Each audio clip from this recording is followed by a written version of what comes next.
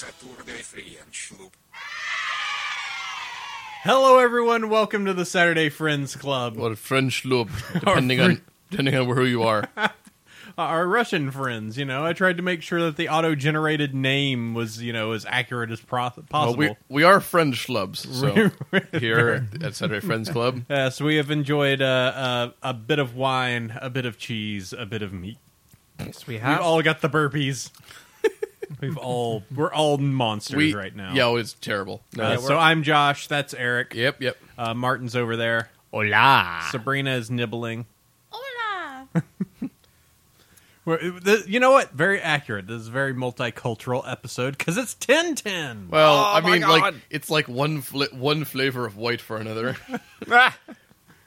But yes, This is our like episode where we go very European. this is exceptionally European. Yes. We'll get into it, but I have many questions about Tintin because Yeah. it's a character that's like been iconic and around for a super long time, but then again, for American taste, completely like who the hell is this? I think like I'd categorize this with asterisk. Like that's a character that like you either know about him or you're like what, or you're like oh yeah I've seen that. Yeah. But yeah, well, we were going to talk about since Tintin was into a lot of things. By the way, I should preface this. We did another canceled pre-show.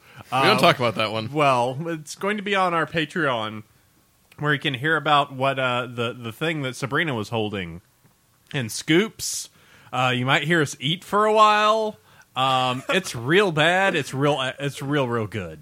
I mean, it's quality content. Quality. If you really want to Quality. spend 15 minutes with us, do it being complete awful people while I made them food and they talked about. Hey, you give enough money to the Patreon, you come here, you get to eat with us in person. I have not set that reward level yet. Or, no, we could do a mukbang A what? What? where we stream ourselves eating and then we can converse with the people as we're eating. It's that Korean. It's that Yeah. Korean thing. Oh, Mukbang. God, what I is mean- it with these Koreans and streaming utterly mundane daily activities? But people watch it. That's the thing. And they eat okay. a ridiculous amount Okay, of food. I would too. say the same about watching people play video games on YouTube and then like with their face there on their commentary, but Then Sabrina does it on her YouTube channel, McBirdie. It's one of the things I do. Yes. I think it's more like having the person's face there. That kind of throws me off. It makes sense if you're playing a horror game, though. Yeah.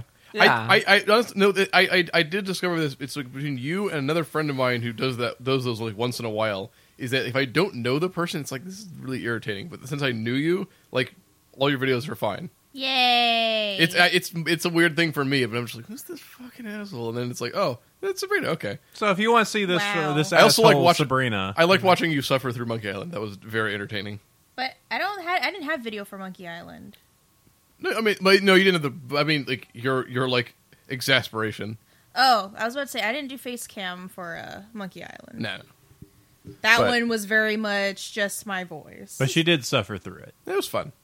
Good times. I figured it out, okay? You did. I You beat figured Monkey it out. Island. Now you have to do Monkey Island 2. Yeah, it was so good. She's better. giving me a real bad look. Even better than the first one. Anyway, So we were going to do, since Tintin is the thing, I wanted to bring up the idea of childhood adventures. And I mean less like the stuff where you and your family went out and stuff, but just like the ways as a kid that you did like stupid adventuring on your own. So like one thing I know that I did, I had a bike and I would just ride for hours and hours. Alabama. Well, yeah, I was in like suburb of Birmingham, Alabama. Hello, Bessemer, known for Bo Jackson. Because of the McCullough High School that was there that he started at, and coal mining. So the two imports of that area. Oh, imports. Okay. Yeah, very well known for steel, I guess. Bessemer Steel. And church bombings. You know. No, that was Birmingham. Different, but. You know, it was just one of these things where I would just ride my bike for hours, and I actually found that there was a way to sneak into the local YMCA on the day that it was closed on Sundays, so I could just ride my bike around like the empty track and onto all the fields, and just be ridiculous and ride my bike everywhere. I feel like I combed like the entire area within like 5 miles of my house, just biking goddamn everywhere. I never had anything really like that. When I was like a little kid, I remember having my big wheel and like I'd like cruise around on that.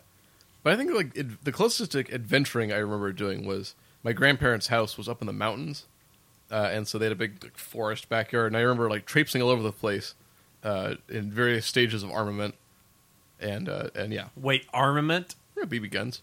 Oh, okay. Okay. But no, so I definitely traipsed around the forest and would like scare deer, and there was like a fort out there in the woods, which was cool. That was like half constructed, and it was like I think it was built for my cousins like many years prior. So I just remember going out there, and it's like every time I visited, it was just a little bit more dilapidated. And I think the last visit we had before they sold the house, it had been almost completely buried by the forest, and it was like you could kind of see where it was, and the logs had kind of like the way. But no, I don't think I really adventured much around in my area because it's just terribly suburban. I recalled something kind of similar both in Alabama and in Georgia, where just the kids would have stolen like bits and pieces from construction sites and like build these sheds out in the middle of the forest. I built a shed. Well, they would do that. Like they would make their own little tree houses, or they would make their own little like habitats out there, and that was the best place to find pornography. I mean, really. See, okay, I've heard that as a trope, the forest like pornography, and I feel like I missed out because I never even grew up near a forest. It was definitely there. It wasn't very good. No, I Because can't imagine. because it was just like, it was always like 3 and 4 pages that had fallen out of a magazine that got overly damp, and you're just like, oh man, that's a booby. And then that's about it. It's a waterlogged booby. It's worth its weight in gold. You have to like handle the pages super delicately, otherwise they'll fall Wearing apart. white gloves and tweezers, just like Yeah. slowly unearthing a titty. So I'd say that for me personally, there wasn't too much adventuring because my parents were a bit of helicopter parents. So they, So you go out there in a clearing, like, yeah, I'm in the forest, and like helicopters yeah, pretty come much. down. How many siblings did you have? I had 2 siblings. And were you the oldest or the youngest? I was the middle child. You were wow, and they were still helicopter on you. Yeah, they were helicopter on all of us. Wow, that's surprising because I was the middle kid, but middle of 5, and my parents after a while was just like, I got twins, I got 2 older kids, whatever, get on your bike and go. Yeah, no. Are you dead? Cool, go. Yeah, no, they were very much all over us.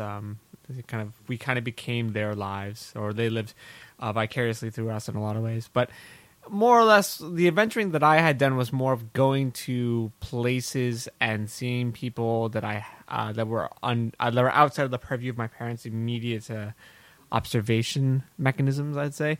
So there was one time where I was going through this Catholic revival phase. And I ended up signing up for this convention, basically, of young Catholics out in Anaheim, California. And so, Imagine if you would have kept on that path. You would have been in Orange County right now. I know. So I went to this convention of young Catholics and just hung out with a bunch of people and essentially kind of romped around the downtown of Anaheim unsupervised with a bunch of other young robust Catholics, and had a very odd time trying to spread God's word to some of the homeless people in the area. So I'm sure they appreciated that. Oh, they definitely did.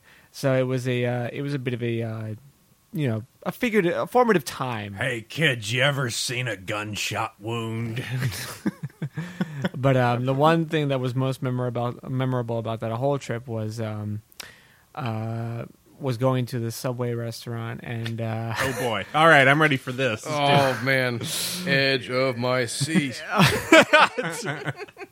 well, now you're building it up.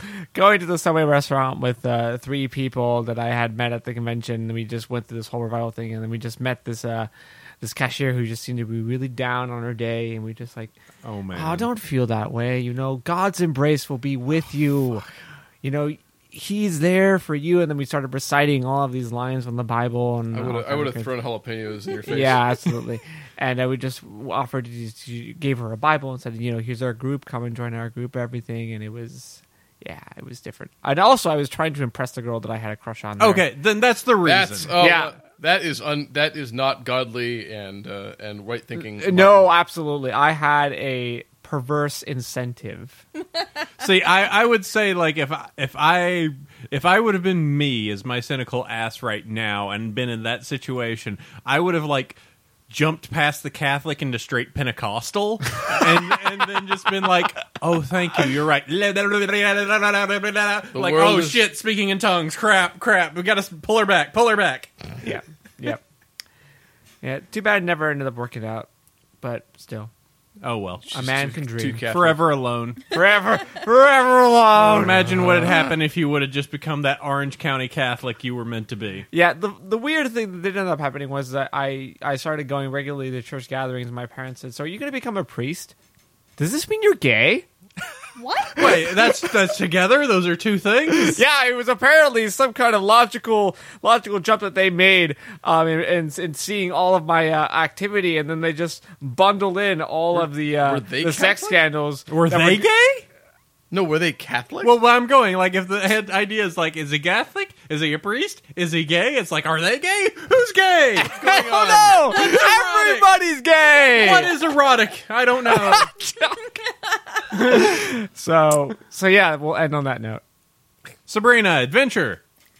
Yeah, well, same as Roger. Like, I mostly was like in suburban settings.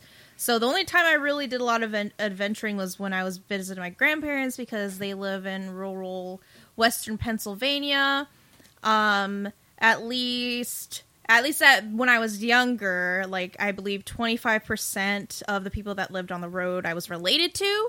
And right next door to my grandparents' places, they had a good-sized property with a forest on a ridge in the back. Cool. And then right next door was my great-aunt's property, which she wasn't... she never lived in at the times that I was there. So I had full run of both my grandparents' property and my Aunt Ruby's property, plus back onto the ridge. And then once I made friends with some of the kids, I would actually, there's a creek that runs in the back. So one of the fun things I would do is I would sometimes traverse the creek and I would walk from my grandparents' property to my friend's property back to like an uncle's property because the creek, I almost said crook. Yeah, it's a crick. It's like I could actually tell that was happening. And you go down, go down the hill, turn right over to the creek. It's so easy to go back to it just because that's how they talk back there. But yeah, the creek actually ran through almost all the people on that road's property on that side of the road. So I could literally traverse from, actually, I tried going down, but down was harder because there were more, like, briars and stuff. But I could go all the way up to one of my uncle's properties because his property was probably the farthest back until the creek turned and made its way down a different part of the ridge. So I never got that far, but I've pretty much walked that creek for a really long time just for fun, which is actually feels pretty adventurous when you're a little kid. I mean, it's a little creek, but especially our generation. Yeah, so See, do you also do the thing where like you build a bridge over the creek and they're like, "I am a god"?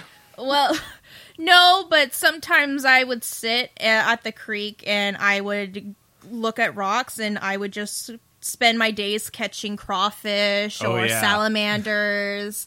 Sometimes I would try to catch the water skeeters that were there, but they weren't as fun to catch. And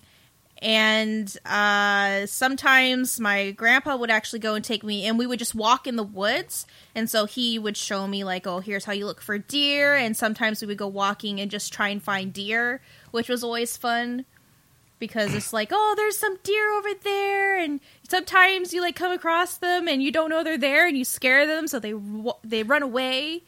I remember being tasked with the job of keeping the deer out of my grandparents' flower beds. Oh my god, no! So we had like a little BB gun that was like you'd put like one pump on it, and so if the deer got too close, you'd just fire, and it would just bounce off, but they get scared and run off. Oh no, BB guns were never a thing I was allowed to have. My grandfather had lots of guns, and sometimes he would go, and if my grandma was getting particularly pissed at a squirrel because it was just being too mean to the birds, because she has bird feeders everywhere in the back, It's go time. Yeah, so sometimes my grandpa would go out there and shoot a squirrel if it was being a menace. But other than that, no. See, the only thing I have equivalent to that is the fact I went to my super redneck relatives who lived in like... I like that your family's like, oh, we're going to go there. They're like rednecks. Well, I mean, like, Birmingham is actually like the second largest city in Alabama. Like, or the first largest. I mean, it's relatively big.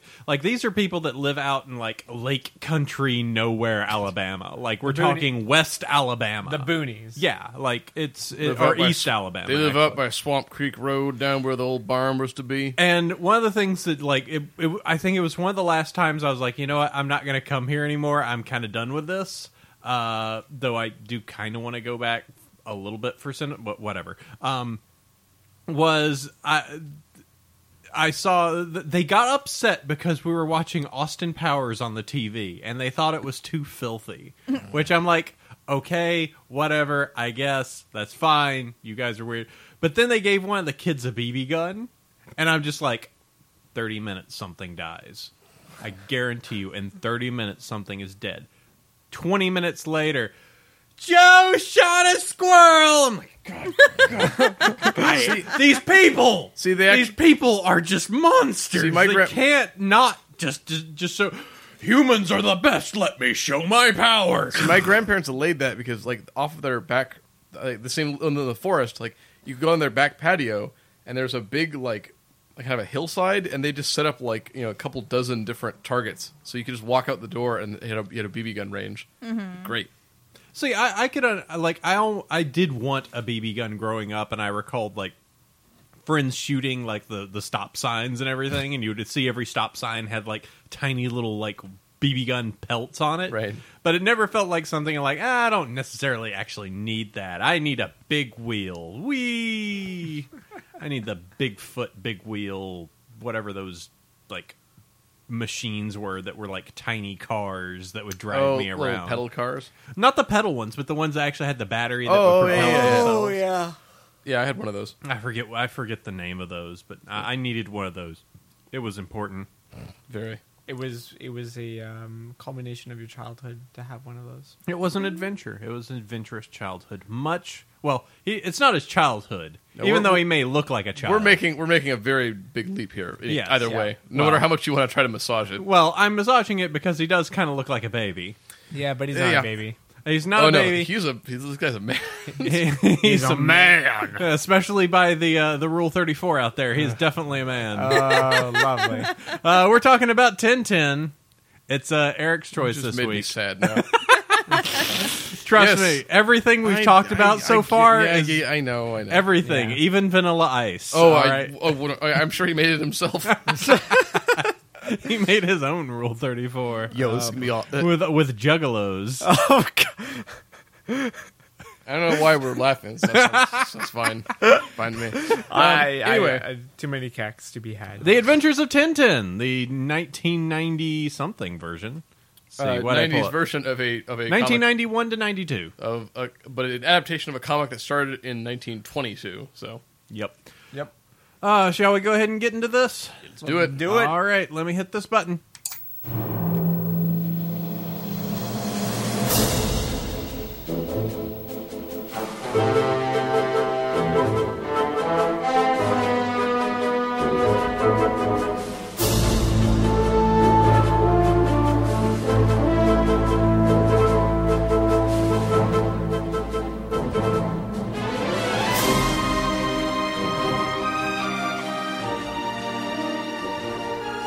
A bold score, sir. Loving it. Where'd you find it? Like, this is like an orchestral version. Well, yeah, I mean, it's the one that I saw in all the intros. It is, but like this is like a remastered or something. Oh. Sounded quite nice. It's very, very nice. Yes. I have to, it's very, very bold for a cartoon just to be like, here you go, Here you go, kids. enjoy your orchestra. Yeah. Hey, man. Hey, Tintin. Don't be dissing the orchestra. no, I think I think it's unique. It's.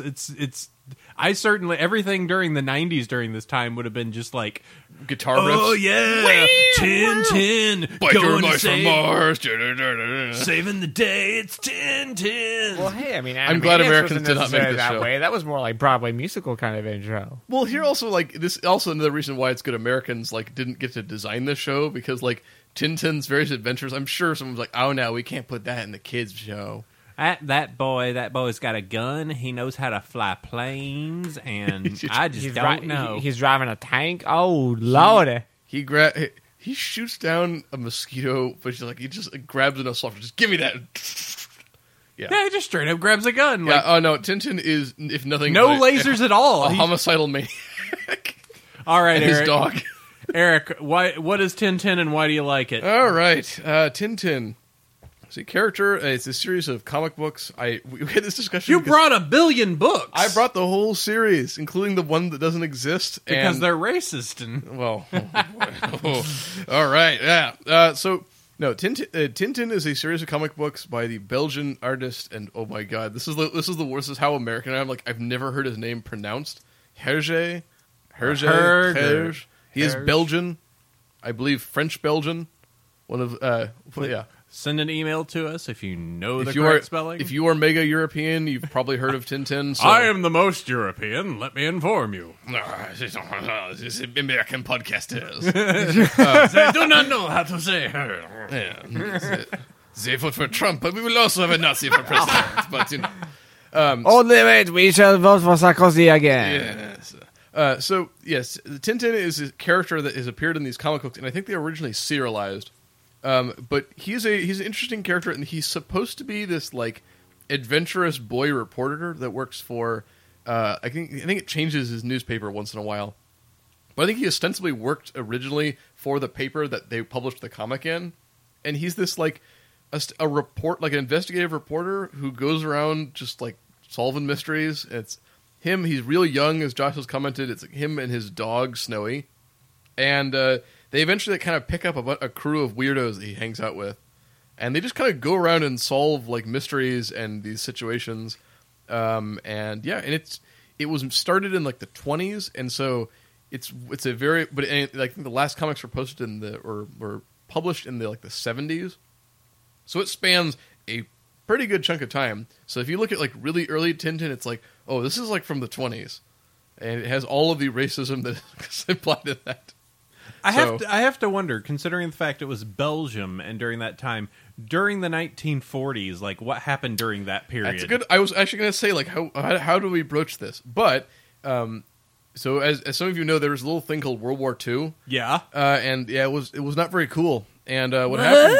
And what happened was the I like the Tim out. I don't think so, Tim. Since the Belgium was occupied by Tim. I said yeah, Tim. If it helps. Moving on. Quality. That's good. It's good. Moving on. So Herge improvement. Yeah. Since Belgium was occupied during World War II, the Belgian puppet, Nazi affiliated puppet government would kept the newspaper in circulation, but it's like a pro-fascist paper, obviously. Mm-hmm. So oddly enough, the one group that Tintin would be fighting nonstop are the Nazis, who did not appear in this, because when the Nazis were around, they were like, no, you can't have Tintin fighting the Nazis in this comic. Mm-hmm. So the episodes that take place during World War II, he's just off in other places, just there's no mention of World War II. So it's this very odd blind spot, but I understand why. And Hergé himself was unfairly swept up in the post denazification of Europe. He was labeled as a collaborator because he worked for a newspaper that was a right. Collaborationist newspaper. So he got blacklisted temporarily. But I think most people he was just publishing comics, and it's you can publish this comics and not have it about Nazis, or we can kill you. Well, so I mean, okay, I'll just have Tintin be in Scotland for a while. Yeah, I mean, at least from what it sounds like, he didn't have anything where it's oh, hello, Mustafa, let's go off and go kill some people. Yeah. Well, it depends on which episode you look at. Oh, man. The first episode is 1922, and it's called Tintin, the Land of the Soviets, which is a very old-timey way of putting it. And it's all about how, he goes to the Soviet Union, and this is, not it's the Soviet Union as a communist state has only existed for a small amount of time at this point. And he goes there, and it's all the communists are trying to, hide the fact that their economy is destabilizing and terrible, and so he finds a factory that's just an empty shell, and there's guys burning hay, so it looks like there's smoke coming out of the smokestacks, and and he gets some adventures, and then there's the episode that is like doesn't exist. It's only been put into English in the last couple of years, and it's the one where he goes to the Belgian Congo, and he has this like amazingly white man's burden adventure. Where if you found out anything about the Belgian Congo, was a bad place to be. There was kind of a lot of murder. There was a lot. The Belgians were like being awful to the native people before it was cool. Absolute. They were brutal. amazing. Brutal. Yes, brutal. if you've ever read The Heart of Darkness, like there you go. So. And this is something that kind of comes up much like I think whenever anyone talks about H.P. Lovecraft now, it's like there's a discussion about like how racist was he? The answer is very.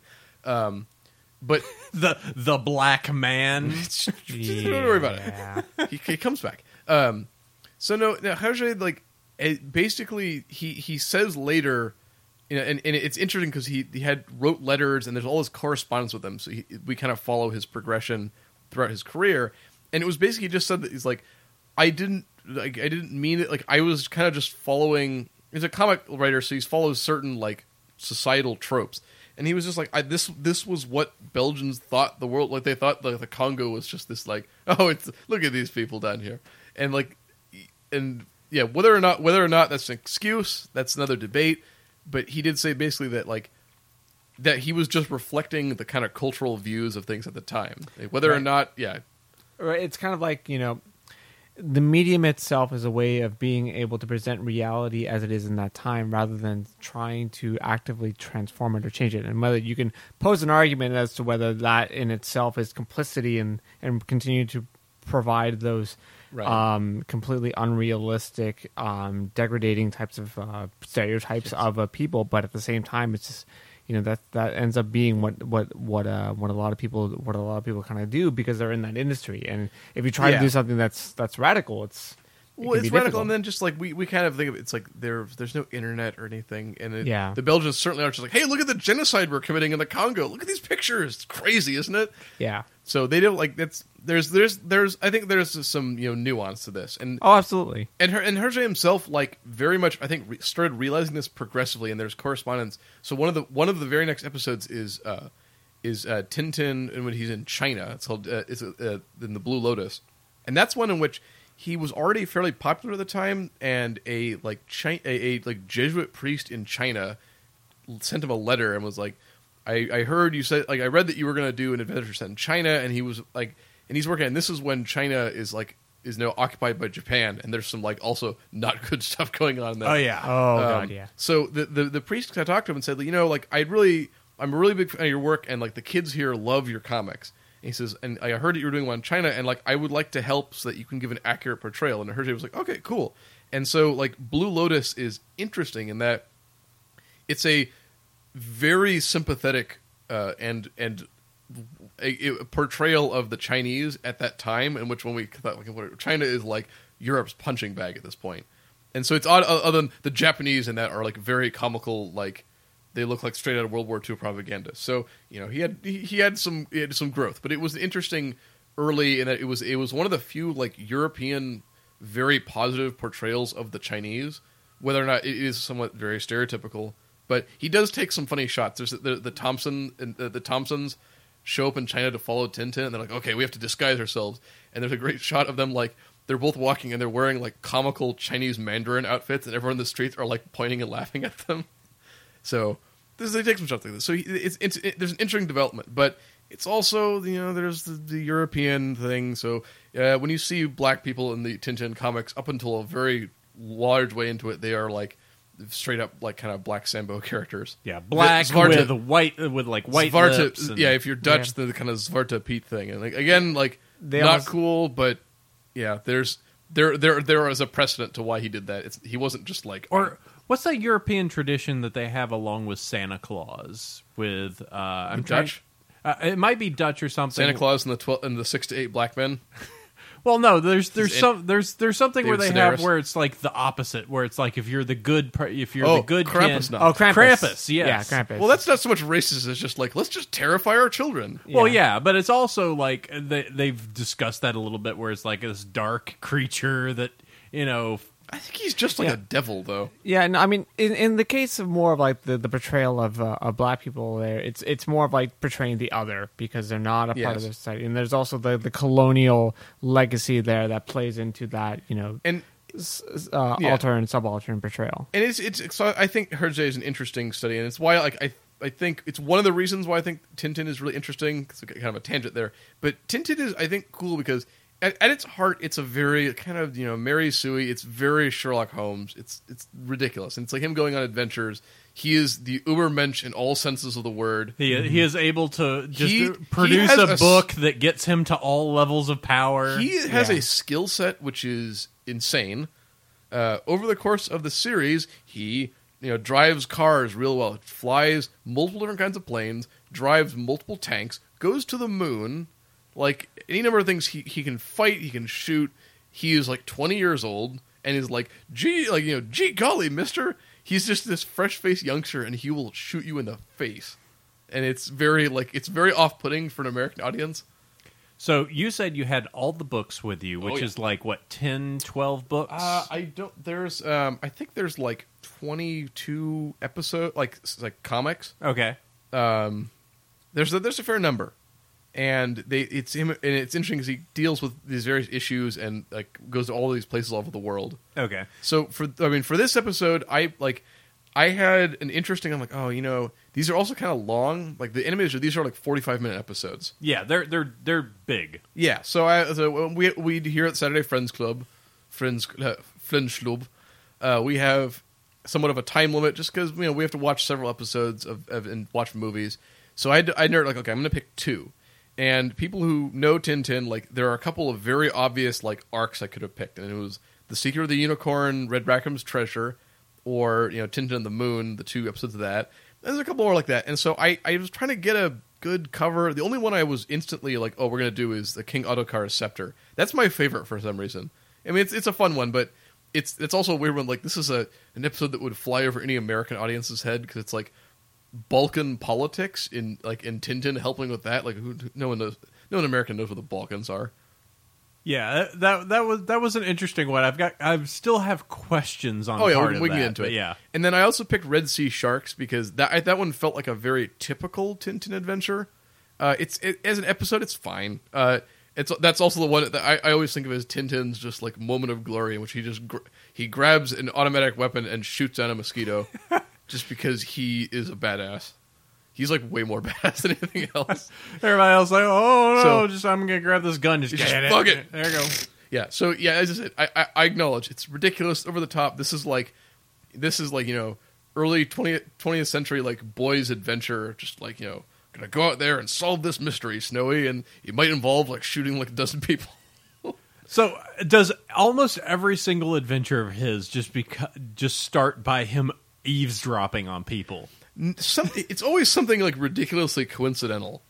I think I did pick that. I also realized in retrospect, Red Sea Sharks has a couple like you meet a bunch of characters as well from previous episodes. Like it's General Alcazar, and it's Prince Abdullah, and it's like sorry. Well, yeah, the one of the 2 that we saw was the opera singer that seemed like she was the constant. Castiglione. Yes. I forget how you say it. Yes, she's like a character. Oh no, she appears first in King Ottokar's Scepter. And she's a reoccurring character, and like also that's another Kristen, one of the very few female characters in this series. It's very male dominated. Yes, and she's incredibly annoying. She's like this like opera diva who's constantly fainting, and she does get like an episode that's somewhat centric around her later, which is an amusing one. That's like his like anti-mystery episode. But yeah, so I picked these 2 as I felt like Red Sea Sharks has the kind of pace and just like the crazy locations and all this stuff that is in a lot of Tintin stories, and King Ottokar's Scepter, which was my favorite. I think also artistically, that's my favorite one. Okay, so how you want to start with? It's good. We can start with Red Sea Sharks, I guess. Okay, so we have all of a sudden we're starting off at what's the captain's mansion? What's his name again? Captain Haddock. Captain Haddock, and his mansion of Maud and Spike, which he like just gets in Secret of the Unicorn. Okay, and suddenly he has the Sultan's kid here. Yes, and that's the other thing I will point out. I actually know these more from the comics. So, like, I'm trying to remember, like, okay, now the show, it's out of order. Although the show is fairly faithful to the comics. It's actually pretty good. But no, yeah. it seemed good.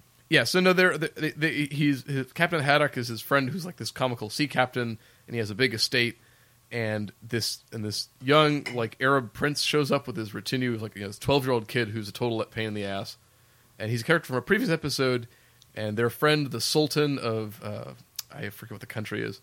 It's all fake countries too. I can pull it up. Let's see. Well, either way, they're the Sultan or Emir of Khmer, I guess, of a fake Arabic country, in which a character that they've previously met sends his son to live there because there's been a coup, and the bad guy in this one is also a character from previous episodes. He's like an ongoing villain. Yeah, he did seem like he was pretty pretty Restopopoulos. constant. Let's see. Continuing from the previous volume of the series, The Calculus Affair. That's a weird one. It sounds like it, having an affair with a math term. Oh no, I mean Professor Calculus is the kind of absent-minded professor in the green outfit. Oh, okay. That's the Calculus Affair is one where he's they're people are trying to kidnap him because he has some secret formula. That ends with Tintin wrecking people's shit with a tank. So let's see. It was created with the aid of Hare's team of artists. Let's see. Story dealt with the ongoing trade of enslaved Africans across the Arab world. However, in the 1960s, the story would generate controversy as Hare was repeatedly accused of having portrayed the Africans in a racist manner. Yeah. He was upset with these claims and made alterations to the depiction of Africans in later reprints. Continued the adventures of Tintin with Tintin in Tibet, and the series as a whole became a defining part. So let's see. Well, so anyway, the plot is essentially that Tintin discovers a plot that his friend the Emir has been ousted in a coup, and that the Emir of Ahmed. Yeah, every name is something kind of punny, but and it was using surplus World War II British mosquitoes that were bought from an arms dealer, and he follows the trail and back to their ongoing nemesis Rastapopoulos, who's a general evil dude with a lot of money who goes around doing evil stuff. Like all evil dudes. Yeah, evil dudes with lots of money. He is kind of a dick. He has a submarine and a boat. Yeah, you could decide to be Bill Gates, or you could just decide to be evil. It's kind of how it goes. Yeah, so. And so this is an interesting episode. This is a very Tintin adventure that they're following these kind of leads, and they go all over the place. And there's a villain that's we have to stop this Tintin, and so several episodes like that. Yeah, where it's just they get stranded, and then they're on a boat, and then they have a boat. And then... Some of it is also it's somewhat jarring because these were originally serialized. So you'd get a little bit of that arc, and then you wait another couple months, and the next issue would come out. So all at once, it's very whoa, okay, whoa, hold on. They do. It does jump a lot of places. You're all right. It moves at a suddenly very here. fast clip. Yeah. So that episode is Red Sea Shark is all about him following the lead of these international arms dealers to support a coup against his friend who is a questionably good guy. I don't think the Emir is necessarily on the up and up, but no, probably not. And his son is annoying and is this hellion who plays pranks on everyone. And puts gunpowder in Haddock's pipes so it explodes when he lights it. But that's a fun just because I think this really illustrates Tintin as this European creation because no American show would have this many guns in it. Now, if I remember correctly from some of the stuff I've seen, Haddock is a pretty hard drunk, right? Yes, he's also a running character of he's constantly drinking and he gets drunk and then it's it kind of comes into the story about. So that was what I was wondering when they were doing the scene where it's he sets down the bottle but the bottle then breaks. It's ha ha ha, you can't even have it. Yeah, so in the comic he's getting wasted constantly.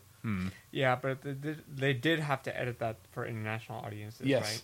Right? So it's interesting. There's some stuff you can get away with and can't get away with. Right. Up to and include terrible African stereotypes.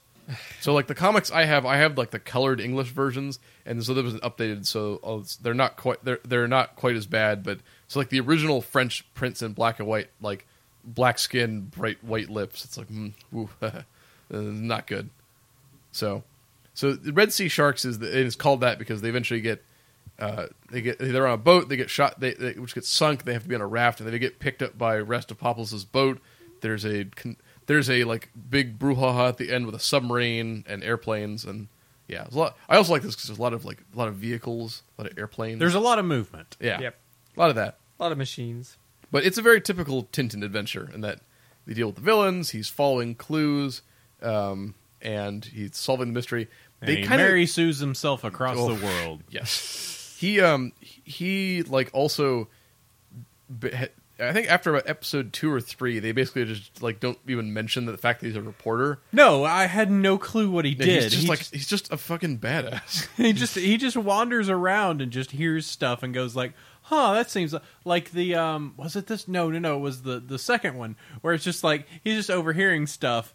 And it seems like that sounds fishy. I'm going to investigate. Well, and he's just like the bad guys are just like, we don't know about this Tintin. And he's like, oh, I just heard that through the door. That's kind of weird. Let me check out that. It just is like, if they didn't say shit, he wouldn't have done anything. Yes. And it's just this escalating like path of like, stop giving him reasons to look. Yes. Mm-hmm. So it has that contrivance to it, but some way to get him into the story.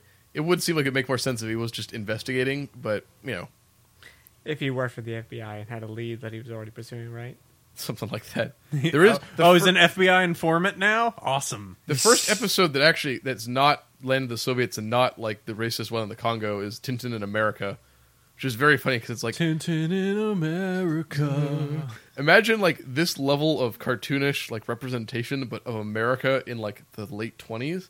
Oh, so it's boy. like, so he's just like running into Al Capone, and then there's like Flapper skirts. Yes, and there's like Native Americans, but they're just with the big headdresses, and they're gonna kill him with a top. Yeah, it's not good. Yeah. They really had to do some creative editing because that's one of the ones that's animated. Right. So that one has been created, but it's just like this. It's funny as Americans, like, oh wow, this is awesome. This is what Europeans are like. Yeah, there's just like Native Americans and mobsters just like running around. It's crazy. This is what There's only like. two. There's only This is two what parts of America is America. like. There's the Comanche reservation, and there's Chicago. Yeah, this is exactly. And if we know anything from Biker Mice from Mars, Chicago is currently broken. Yeah. So that's interesting. Like, because that's kind of how a lot of his adventures start. Like you're saying, the second episode is King Ottokar's scepter, and that's like you're saying. He just happens to overhear some bad dudes talking about their murderous plans. And I enjoyed this because it almost felt like a little bit more like it's almost odd to say. These feel like that they're animated for kids, but at some points it's like the intricacies are enough for adults. Yes. There are enough intricacies of like, okay, well, there's a scepter and it's brought out for this particular thing, and it's got to be brought out for this day, so that way the king can continue the reign. But if it gets brought over this boundary for whatever reason, they're planning this, and here's this device that they make. Like, it's very weird and complex. It's very National Treasury. Yeah. But it's also like Hergé invented an entire country. Like Sildavia is like this ongoing, like they're in Sildavia a lot. And like in the Moon episode, he just gets called like you have to come to Sildavia. Like we have a secret like Moon program. Like what? This tiny Balkan country, and they get to the Moon in like 1954. Jeez. No, here's the thing: because they're part of the Soviet, the not Soviet Union in this world, they have access to all of the yes. There's all like the infrastructure for the Moon program that the Soviets had. Yeah, like the Sildavia is like this I guess Western Allied Balkan country. But then also they are like their rivals is Borduria, that's the border state, and they're clearly like some sort of like Nazi commie like amalgamation of just like they're like the bad guys. Yeah. Oh, okay. Their symbol is like a black mustache on a red circle. Oh my god! Oh, that's great. It's that so is good. so subtle. So subtle, and I like and then like. And like, it's like the mustache of Karuvitach, and that's like they say like by the whiskers of Karuvitach. Oh, jeez, that's so good. So that explains in that there was the rundown and the fact that the scepter couldn't cross the border. Yes, like, so I don't know why that would make a difference. But I know that was what I was going. Like the moment it crosses the border, he's like, if I have to have the will of the people. Like I'm sure if you explain like, hey, like Borduria like sent spies to steal this, but we got it back. It may have like gone over the border, but we're all cool. Oh, it doesn't count anymore. The people are like, no, we're gonna vote out you, king.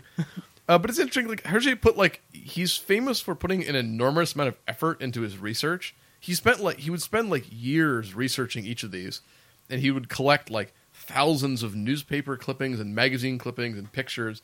So he would use those as references. So a lot of the panels and stuff, he's taken meticulous notes and references to get these drawings. And I forget what it is called, but it's French for clear line. His style, the comics, and they try to replicate it in the show to an extent that they can, but it's like everything's in focus and like nice crisp lines and like lots of nice perspective and very realistic portrayal of the backgrounds, and the characters are a little more cartoony, but so the comics look really nice, and they try to replicate a little bit in the show, as I said. But he went through the effort of making Soldavia, and it's like, yeah, this is for kids. And they're like, okay, kids, so like I told, like, I'm sure most kids thought, like, is this a real country? It's like, yes. It's like, no, it's actually like an ingenious parody of a bunch of other existing countries that you haven't heard of. But that's the thing, right? I mean, that's what makes that level of effort into Tintin so endearing, is that it's taking that effort to do the research, right, to put it together, to be able to make this realistic representation or parody of a country, and then still have these underlying currents of realism play into it. Right, and it's just funny for something that's clearly for, like, you know, young boys and whatnot. It's like, this is like a comic about geopolitics. Yeah. And, yeah, I mean, it is. It really is. And Tintin speaks to so many geopolitical elements of the time, especially throughout the course of the Cold War. Yeah, and it's interesting. I do like the scene, like, Ottokar's scepter is like, he overhears some bad guys talking, basically, and she's like, I better investigate because, like, I'm a fucking badass. And he gets drawn into a plot basically to overthrow the king of Soldavia. Yeah. And it's funny because he has to travel to Soldavia, and he opens, like, the pamphlet of, like, you know, here, visit Soldavia. And, like, Hergé is fully illustrated, and, like, the next couple pages of the comic are just everything in that pamphlet. And it's all the history and art, and, like, here's the king, and here's, like, this. And it's very detailed. And you could take that out of any sort of regime change narrative that came out of the Cold War from either the U.S. or the Soviet Union at the time. Yeah. And so he's in Soldavia because there is a group that is being backed by, you know, the evil Bordurians from across the border to overthrow the king, and for, you know, general evil purposes. And it's because the king, for his coronation, has to be holding Ottokar, like King Ottokar the First scepter, and it's like the Soldavian symbol is a pelican, so it's like a golden pelican wand or like scepter. And so they steal it, and Tintin has to recover it, and there's kind of a cool mystery as to how it got stolen, and then he has to stop them from getting the scepter over the border. And it's what happens in this is so, like, ridiculously crazy of him. Like, him I'm even flaking on some of the details, because there's a car trip with the book to get him to the castle, and he gets to the castle and gets captured by bad guys, so he gets taken in a car, and a car crashes and drops him off, and then somehow at some point... He also falls out of an airplane. Yeah, he gets shot out of the airplane. No, there's two... He falls out of one airplane. At the end of he has to get back to Soldavia, and he sees, like, oh, there's a Bordurian airbase. I'll just steal a plane because I'm a fucking badass. Well, but then they shoot down that plane. Well, I also like to point out that he is flying a surplus, like, World War II, like, 109. It's like Borduria is using a bunch of, like, old like Nazi German fighters. So he steals a 109, flies it back like he's like a fucking badass because he knows how to fly. Gets shot down and parachutes, and it's like this guy is just doing everything. I love it. Yeah, I love his like he will fight with reckless abandon. I've got to do this. It's just who I am. Yeah, the body count in Tintin is generally very high. Except they shoot down that plane over the water in the Red Sea, but they still save the guy. Right. Like, I may just, like, mow your plane down with an assault rifle because I'm a badass, but we'll save you. It's a guy. Yeah. So, so he there's a series of events in which he has to try to warn the king, but then, like, the plotters are trying to stop him, and the king is sympathetic, and there's car chases and airplane chases, and it's all very cool and animated, and there's a scene they cut out of there's not in the show but is in the comic where he's got the scepter and he, like, runs and realizes he's accidentally crossed the border.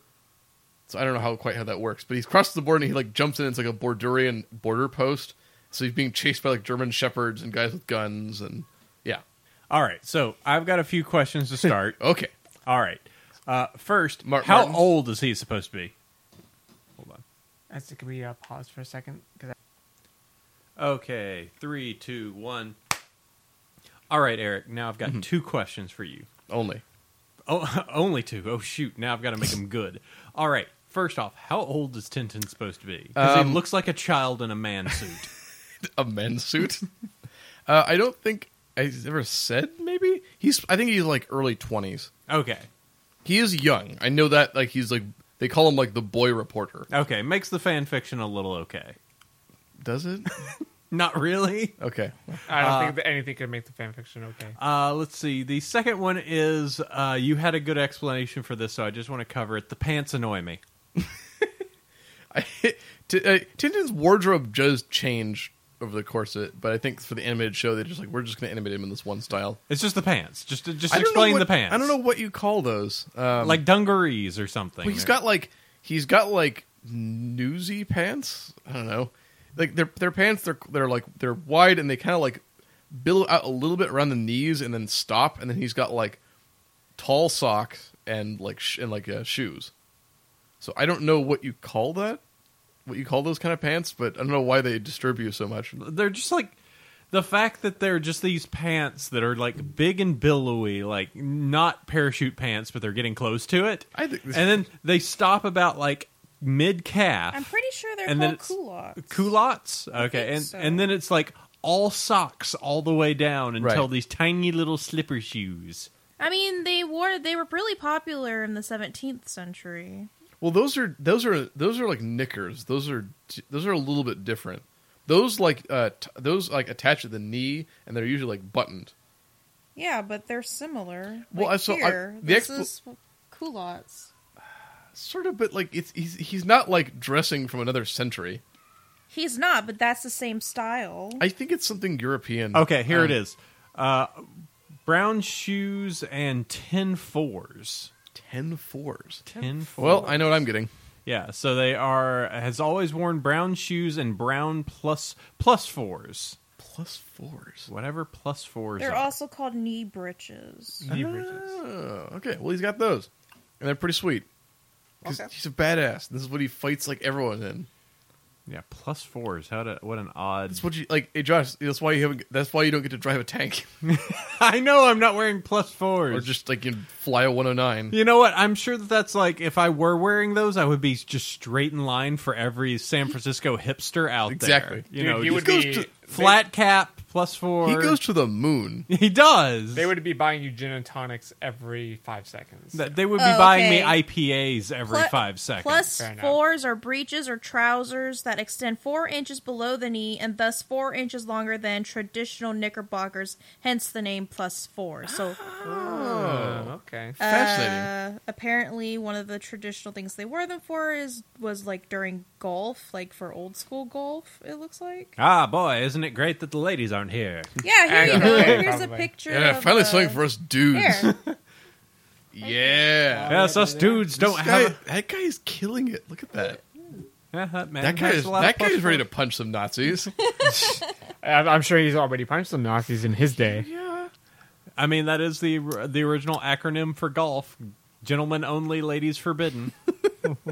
I mean, like men didn't have enough, freedom back then. I mean, why do you think that Trump spent a disproportionate amount of time in Mar-a-Lago? No, I mean, Golfing. I hope it's only bad when Obama golfs. could we get Tintin to hit him with a tank? Please, hit him with the T-34, right?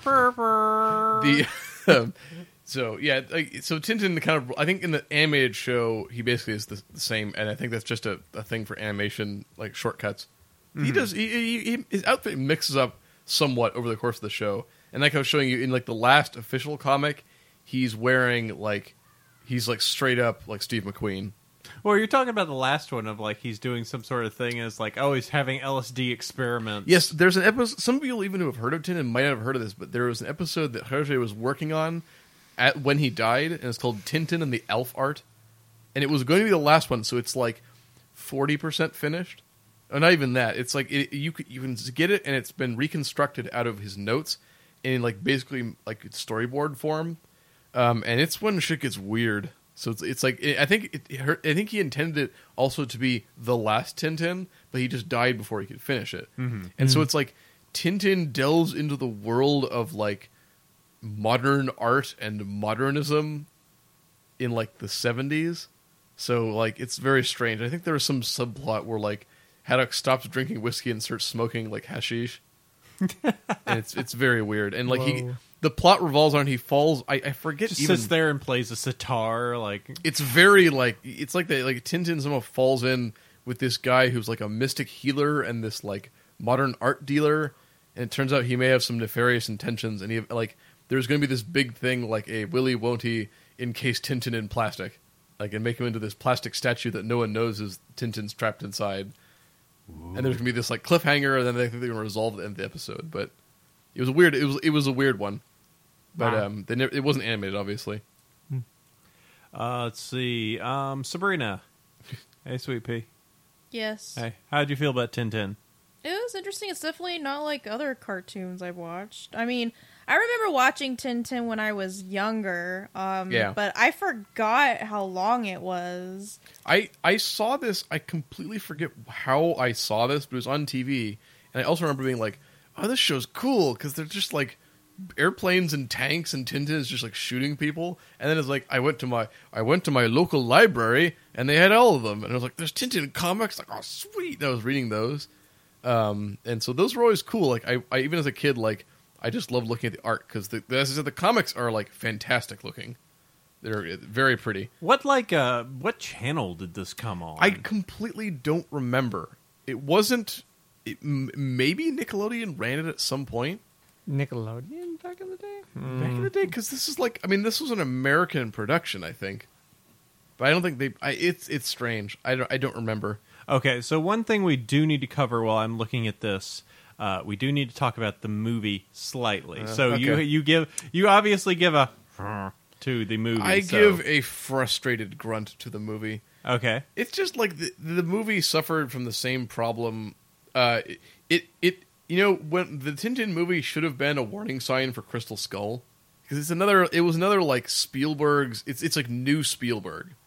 It's where it's like we need to go. He's very clearly recently gone like 100% callously business like family. Everything has to be so family friendly that it won't offend anyone, or it won't possibly. We can market it to everyone.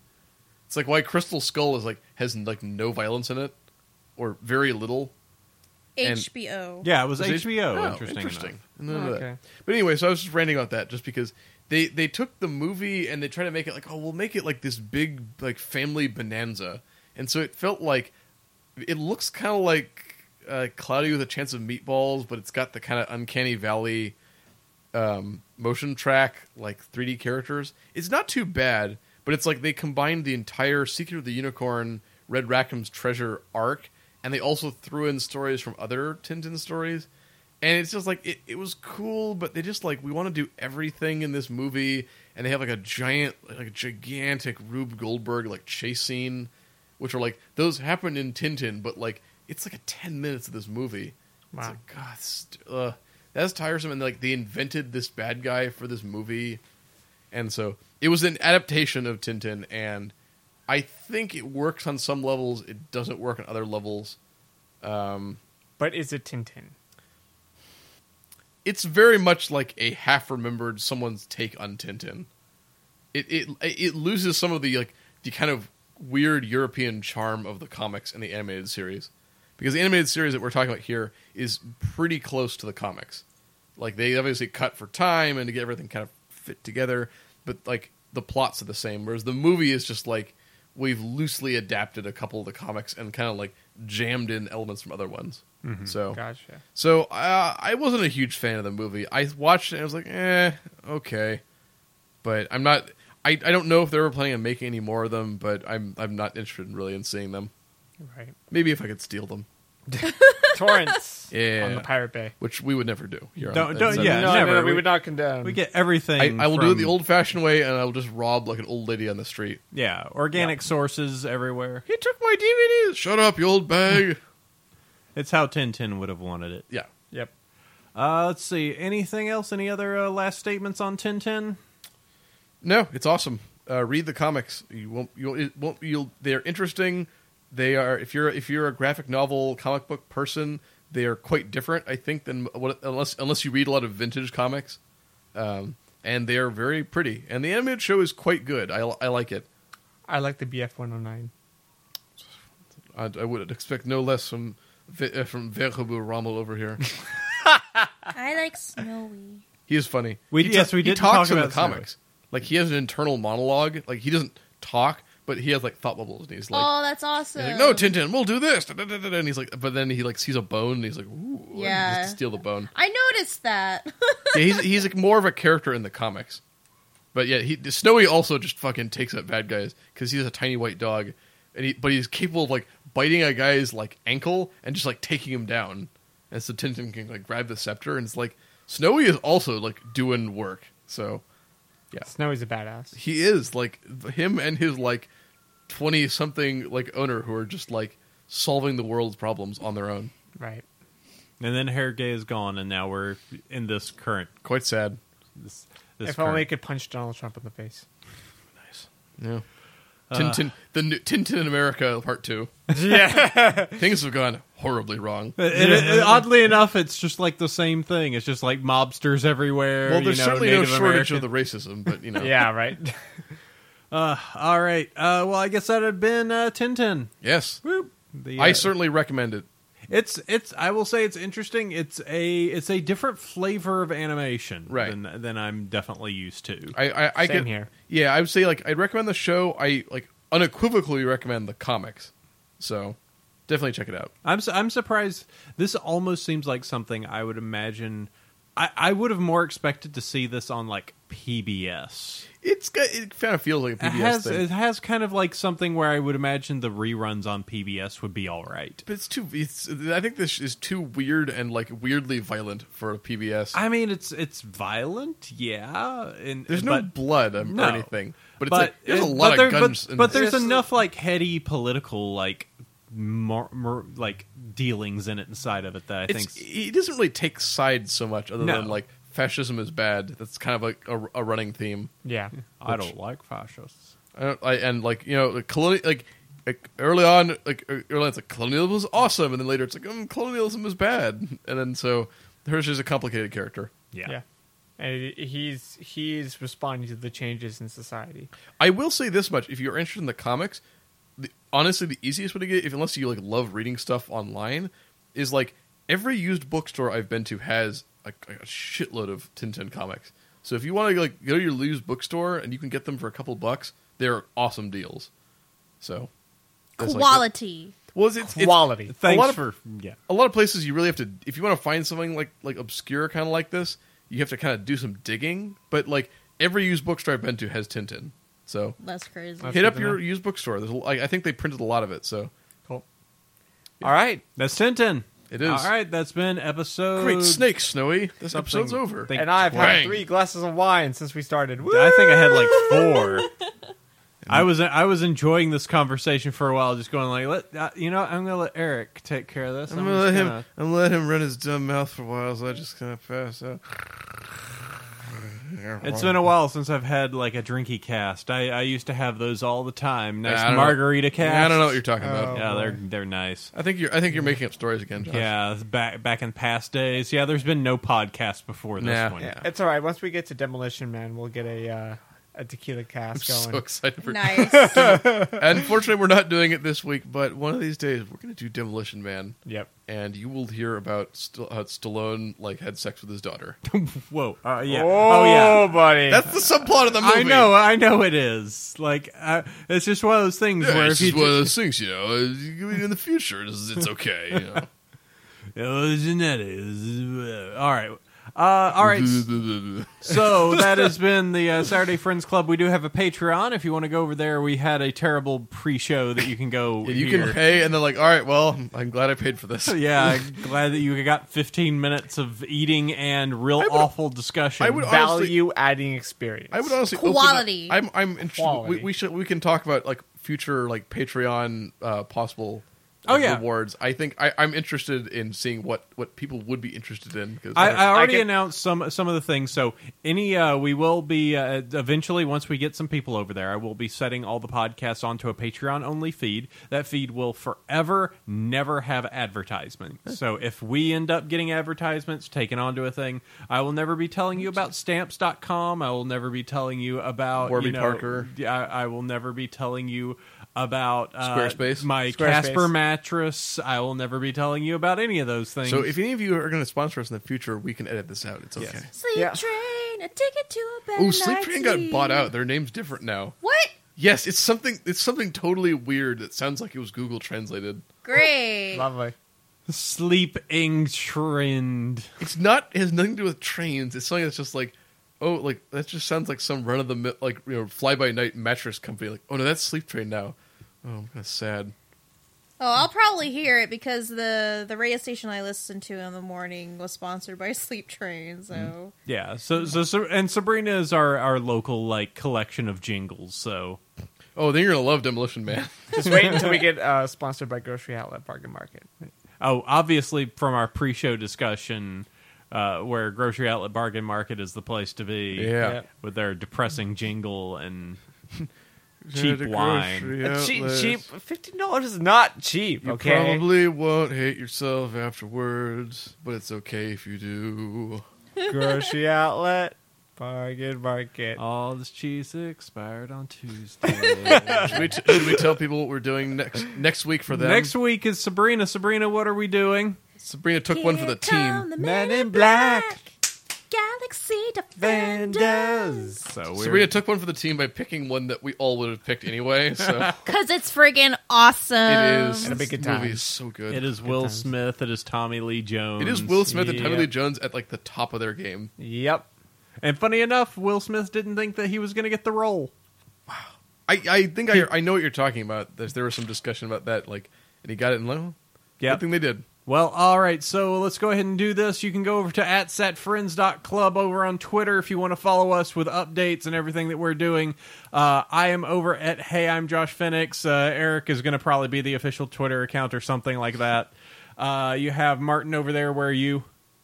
At Roman Pants, Tweet Kittens. Sabrina. At McBirdie Turdy. She's on YouTube too. Go subscribe to her. On the YouTube. Don't do the I thing. We can get you subs. Go subs her. She's McBirdie Games. McGurdy things. Yes, I'm a dominatrix and I need Yep. subs. So I, You know, if there was a oh boy. oh shoot, Ooh, Domcast. if there was a let's player that actually just straight up was just like, no, I'm a dominatrix, I'm sure you would get subscribers like crazy. No, I don't want those kind of subscribers. Thank Yeah. you. Oh, I love your show. Spank us. Take me to Monkey Island Oh no! forever Oh and no! ever. I like that. It's like but it's like you blocking people. I'll take you to Monkey Island. I'll take you to my Monkey Island. Oh. Moving on. All right. Movingon.org. All right, everyone. That's been the Saturday Friends Club for this week. We will join you next week where we talk about defending the Earth from them aliens. Fucking aliens. Yep. Wow, Rommel. Wow. Defending- All Xenos must be purged for the glory of the Emperor. defending the Earth from Tony Shalhoub. Next week we'll talk about Scientology. Till then, sleep well, everyone. Bye. Good night. Purge the Xenos.